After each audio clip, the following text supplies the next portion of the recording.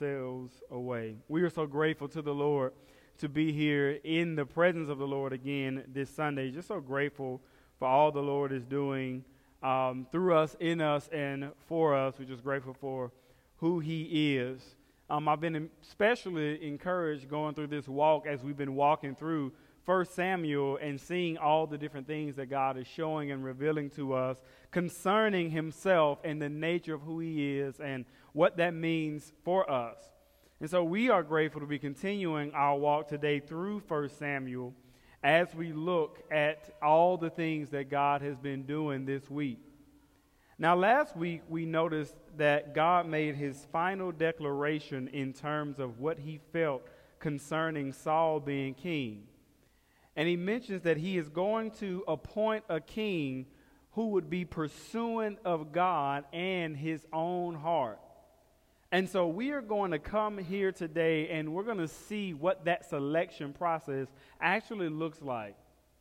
Now, the text that we're going to look at today is a well-known text, but it's one that I think we've probably looked at with a different intention. And so today we want to look at this text to learn so much more about God, who He is, who He uses, and what those implications are even for us today. Now, no matter what you think about this text, it is all about God's choosing of David. And it is the choosing of David that will open our eyes to understanding so much more of how God operates. We will learn today the beauty of knowing that He doesn't just choose based on qualifications. He doesn't just choose on a person's righteousness of their works, but that He chooses based on His love and His grace towards people. So buckle up. It's going to be a good ride today. Go with me if you will. We're in 1 Samuel chapter 16. You've got pew Bibles if you need to open them up. We're in 1 Samuel chapter 16, and we're going to start in the very first verse. In 1 Samuel 16 and 1, it says, "The Lord said to Samuel, 'How long will you grieve over Saul, since I have rejected him from being king over Israel? Fill your horn with oil and go. I will send you to Jesse the Bethlehemite, and I have provided myself for a king among his sons.' And Samuel said, 'How can I go? If Saul hears it, he will kill me.' And the Lord said, 'Take a heifer with you and say, I have come to sacrifice to the Lord, and invite Jesse to the sacrifice, and I will show you what you should do. And you should anoint for me him whom I declare to you.' And Samuel did what the Lord commanded and came to Bethlehem. The elders of the city came to meet him trembling and said, 'Do you come peaceably?' And he said, 'Peaceably. I have come to sacrifice to the Lord. Consecrate yourselves and come with me to the sacrifice.'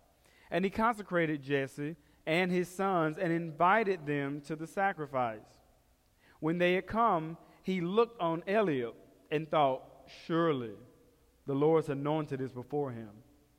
But the Lord said to Samuel, 'Do not look on his appearance or on the height of his stature, because I've rejected him. For the Lord sees not as man sees.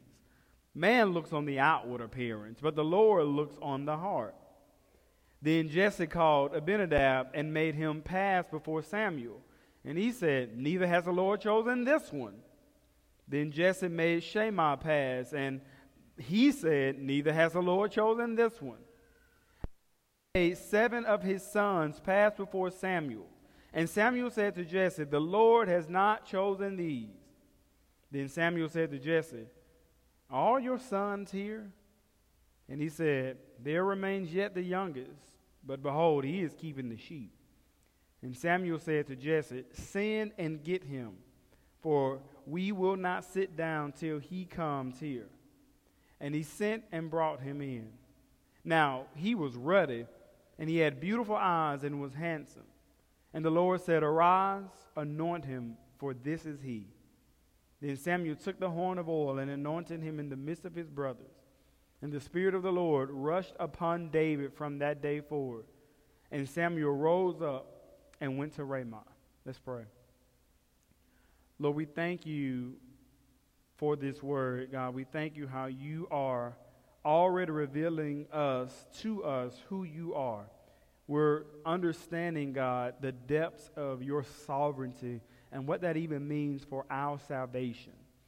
God, I pray that as we read this today, as we hear this word today, that you will reveal to us what it means to be chosen by God, what the implications of that is and are for our lives, and what we should understand about you. It's in Jesus' name we pray. Amen. Now, you may notice that I have one distinguishable character trait, and it is that I happen to not be the tallest person in the world. As it currently stands, maybe for not much longer, I am the tallest person in my house, but Alex is right in the middle of puberty, so that may not last me much longer. Now, there are some people when I talk to them who say, well, I used to be tall in like elementary or middle school, and this is the same height I've been since then, and so they used to be tall compared to everybody else, but now they're kind of short. Well, that's not my case. The case for Brandon Knight is that Brandon's always been short. I was always older than all the other kids in my class, but I was also always shorter than the other kids in my class. And so you could imagine that this particular text has a lot of meaning to me in the annals of my life because I've heard about David a lot. I've even been encouraged about David and Goliath, thinking somehow I could, interject myself into being him, which I can't. But I understand what it means to be little. And so this text opens up with God taking a bit of a tone here with Samuel. He opens up by saying, listen, Samuel, how long are you going to grieve over Saul? I have rejected him as the king. You should be over this by now. God is even here having to remind Samuel that the rejecting is ultimately not a bad thing if this rejection happens because Saul was sinful. And so he gives him this instruction. He says that I have provided for myself a king from among the sons of Jesse. Now I want you to notice, if you remember, as we've been walking through this and as they were looking for Saul to be king, that his tone is different and even his phrasing is different here. Before he says he was appointing for Israel a king, because they had asked for one. But now he's saying, I'm appointing for a king for myself. And so he tells him that he will send him down to anoint the king that he has chosen. This, again, is different from what we saw with Saul because it was a very public display. Israel had requested a king, and so they all knew that Samuel was being commissioned to find that king. After all, Saul is still the king, though. And so this mission can't be so public. And the fact that Saul remains the king does present for us an issue. It's not good to be looking for a new king if the present king is still living. It's like those football coaches that, they're terrible. And the ownership doesn't really want to admit it, so they secretly start looking for a new coach while they already have a coach. And so for Samuel, he knew that if Saul found out that he went down to find a new king, that he would have been killed. And so God instructs him to go down. He says, but I want you to go down and offer a sacrifice. That way, they won't know what you're doing. Again, we are seeing some differences here between the priest and prophet Samuel and what Saul had done when he was given instructions by God. While Saul balked at the instructions of God, Samuel listened, even though he was fearful for his life. He goes down, and he has his private purpose, and it's between just him and God, that he needs to find a king. Now, if you go back and remember when Samuel was looking for the king before, everybody could almost lay their eyes on Saul and know, okay, this man is going to be somebody's king. The Bible says not only was he good looking, David's good looking too, but it said that in his stature, he actually towered over everyone, and there was nobody even close to his height. He was gorgeous to look at, and he was towering over everybody. One of those things I am, the other one I'm not doing so well. And for Saul, he was obvious in the eyes of the people to be the king that they had selected. But you see, the problem was that was the king that they wanted. That was never the king that God intended for them. Because remember, God was their king.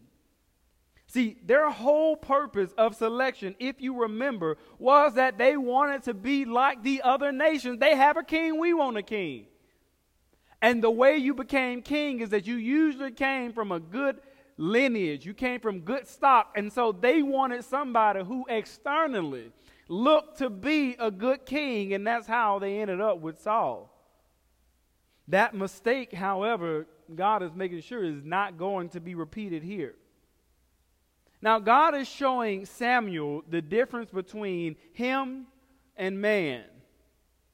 When Eliab comes in, Samuel sees his stature and his size, and I can imagine he got those little heart goo-goo eyes, and immediately he thinks, well, obviously, this must be the man for the job.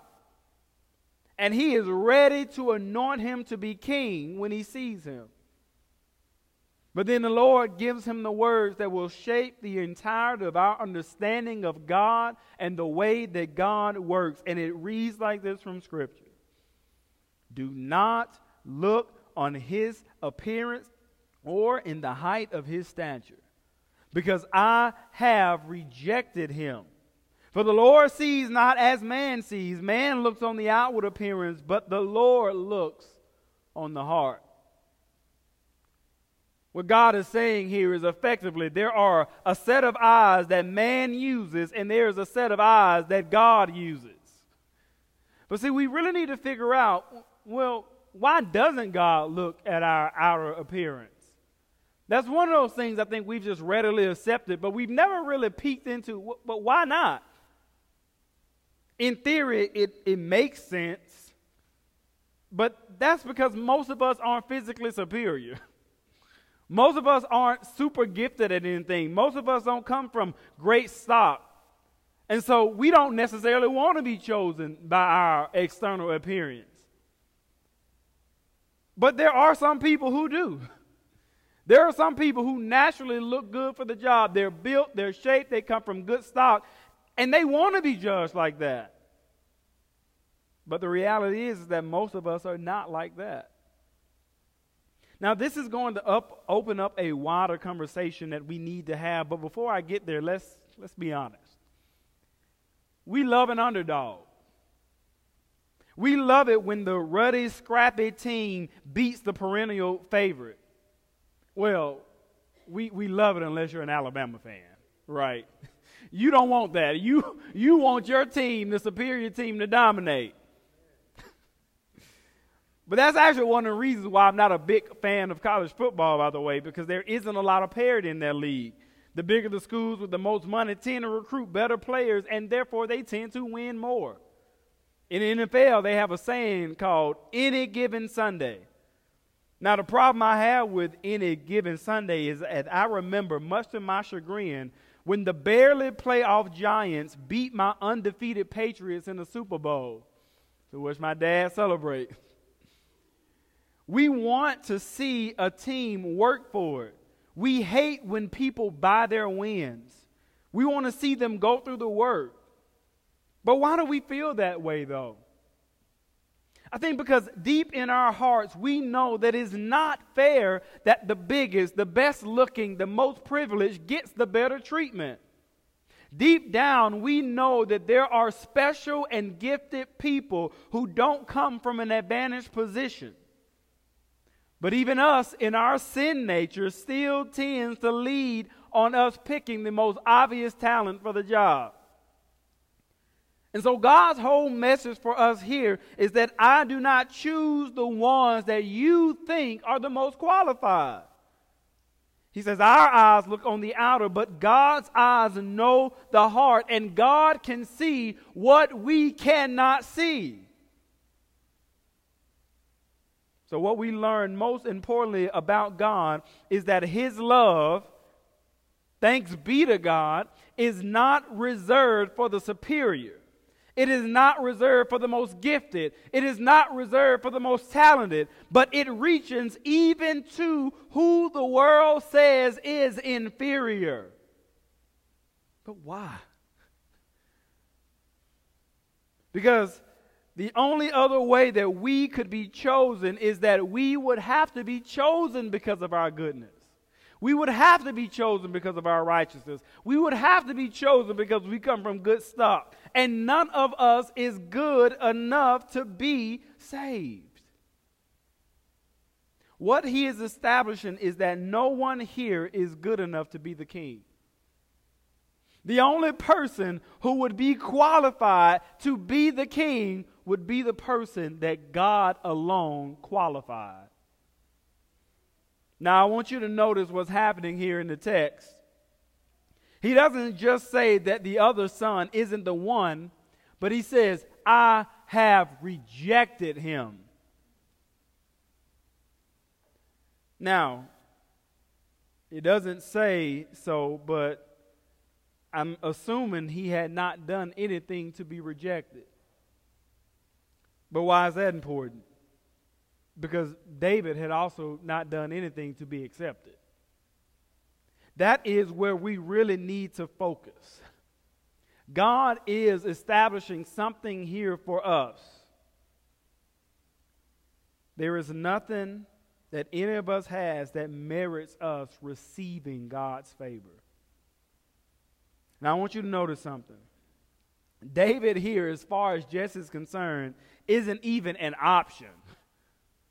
He brings all the sons before him, and finally, it's Samuel who has to ask, the Lord has told me, and I'm coming down and look for, is there no other child in this house? He's like, oh, yeah, David out there, but you don't want David. He keeps the sheep. He's little. And he's the youngest son. I mean, there are several reasons why he isn't an option, but the least of it is that he is small and he is young. Now, this is actually a theme, if you look all throughout the Bible, that goes against their traditional Jewish culture. In Jewish culture, the younger never got anything before the older. But every time we see this with God, God shows us something different. God accepts Abel, the younger son, sacrifice over Cain sacrifice, the older son. Jacob, the younger brother, is chosen over the other brother Esau. The prodigal son, the younger son, is loved and received as the beloved of the father. God is establishing that all people are reachable, even if society says they're not. He is also showing us that he doesn't need to call the strong, but he can call the weak and the dependent and the ones that we would say are talentless. Our world has a lot to learn about God. What happened when Saul, the good-looking, strong person, was chosen king? He forgot he was chosen to be king. He was totally self-dependent. He was totally self-reliant. He did it his own way, as we saw last week. But now, God is showing us that those of us who are called of God are so utterly unqualified that we have to trust him. David, though, is not just king for no reason, but David is a precursor to us for Christ. Now, do you remember what Scripture says about Jesus in Isaiah 53? It doesn't say that he was beautiful. It doesn't say he was majestic. It doesn't say he was the obvious pick to be our Savior. In fact, it says he had no beauty. He had no majesty to attract us to him. Nothing in his appearance that we should desire him. He was despised and rejected by men, a man of sorrows and familiar with suffering. Like one whom men hide their faces, he was despised, and we esteemed him not. Jesus comes not as this beautiful, clearly marked Savior, but rather he comes here as a lowly and common-looking man who is not unique in any way. Now, why is this? Well, I want you to think about it like this. Let's just say there were two singers up here, and one of them could, really sing. Right up to the rafters. He could command the crowd. He could use his inflections. He could use his charisma. Everybody could look at him and know immediately, this is a great singer. And then there's his other singer. He can't sing as well. He can't hit all the notes. He wasn't grand. He had very little stage presence. And he seemed like he wanted to make the moment about everything else but himself. Now, let's be realistic. Most of us would marvel, perhaps, even be moved by the one who performed so well. But what if after the performance you found that this was an atheist singing before you who didn't believe a word that they were singing about? How would you feel after hearing that? What would you think actually happened to you? Were you moved by the person, or were you being moved by God? What if I then told you that the less talented person was actually a person who had given up their family because they were Muslim, and they had believed in Christ, and they had suffered a lot just to get to that moment? And though they could not sing as well, they were singing with all their heart, with the conviction of knowing that God was real. Now you would say, well, why didn't you tell us that before? Well, because what we feel about something should not come from how well something looks. It should not come from how good something sounds. It should not come from the fact that he can preach really well if his life is not backing that up. We look on the outside, but God knows and discerns the intents of the heart. And God don't need to call the most talented. He needs to call the person who is weak, who will depend and lean on him. And we as a people have to stop glorifying a person's talent over their life and their heart. Jesus doesn't look to us like he has value, but he was God in the flesh, and he was obedient to the will of the Father. Let me ask you this. What is the most valuable thing that you can be? The most valuable thing that you can be is redeemed and obedient to the will of God. And this is the beauty of what we learned today. That can be anyone. You may not have come from the best living situation or the richest family, but you can be chosen by God. You may have come from the best living situation or the richest family. You can be chosen by God. The matter is this. We, in terms of our background, are not born on equal footing. Some of us don't have the luxury of being born in an advantaged or privileged position. But in terms of our sin, we're all equal. Every single one of us is born here equally fallen with an enormous sin debt that we cannot pay off. And this is what is beautiful. When God saves, he isn't looking at the economic status. He isn't looking at a loving family. He is looking at the heart. And every one of us, apart from God, has a broken heart that only he can mend and fill. Aren't you grateful for that? Now it makes sense when we read this in Romans 9, referring to God's choosing of Jacob over Esau. He says, though they were not yet born and had not done anything good or bad, in order that God's purpose of election might continue, not because of works, But because of him who calls, she was told, the older will serve the younger. As it is written, Jacob I've loved, and Esau I've hated. God confirms what when we first hear it, we hate, but we learn to love. That he doesn't choose any of us because we are good. Initially, that angers us because every single one of us thinks that we are good. We think that we do have enough money in our account to pay off God's wrath. That is until we realize that we aren't good at all. We're not born here good. We are born here bad. We are born here wicked. We are born here apart from God. Hence our need for Jesus in the first place. But in two ways we are mistaken. The first thing that we mistake is that we think that being good is good enough.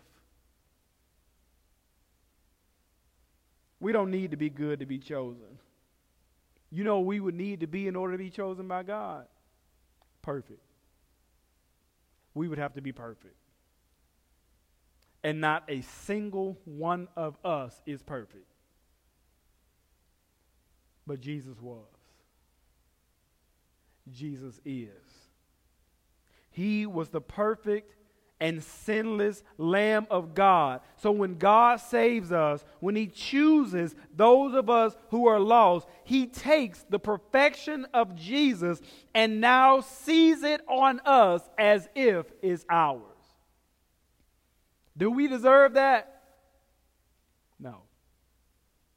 Not a single one of us deserves that. But thank God we are not saved based on what we deserve. Let's pray. Lord, we thank you that you do not choose us according to our goodness. God, we thank you that you do not choose us according to our righteousness, but that you choose us according to your goodness and your righteousness and your power and your sovereignty. God, every single one of us without you has no hope, no chance, no shot at salvation. God, I'm grateful that you don't look at me and choose me based on my qualifications. God, I'm grateful that you don't choose me based off of my goodness, but you have chosen those of us who are saved because you are good and you are perfect. God, I pray that as we see what you are showing us in Scripture today, that we as well can learn the beautiful lesson that you have taught us, that you're not looking on the external, but that you are looking at the heart. God, let us be reminded that when we see, the Bible tells us that we see in part and we know in part, and even through glass we see dimly. But you see everything how it is and as it is. And I pray that you would give us your eyes, that in our own lives when we make important decisions, that we won't just look on the external, but that we will fulfill the gospel and look beyond what we see, beyond what we can reason and discern. Lord, I pray if there's anyone in this room who does not know you, God, who may have been working to be pleasing to you apart from your redeeming love, let them see that that work will never be enough. That they can tithe their way and it'll never be enough. They can sacrifice and give, but it will never be enough, God. There is nothing we can do that can supplant what Jesus has already done. And so we place our faith and our hope in you. It's in Jesus' name that we pray. Amen.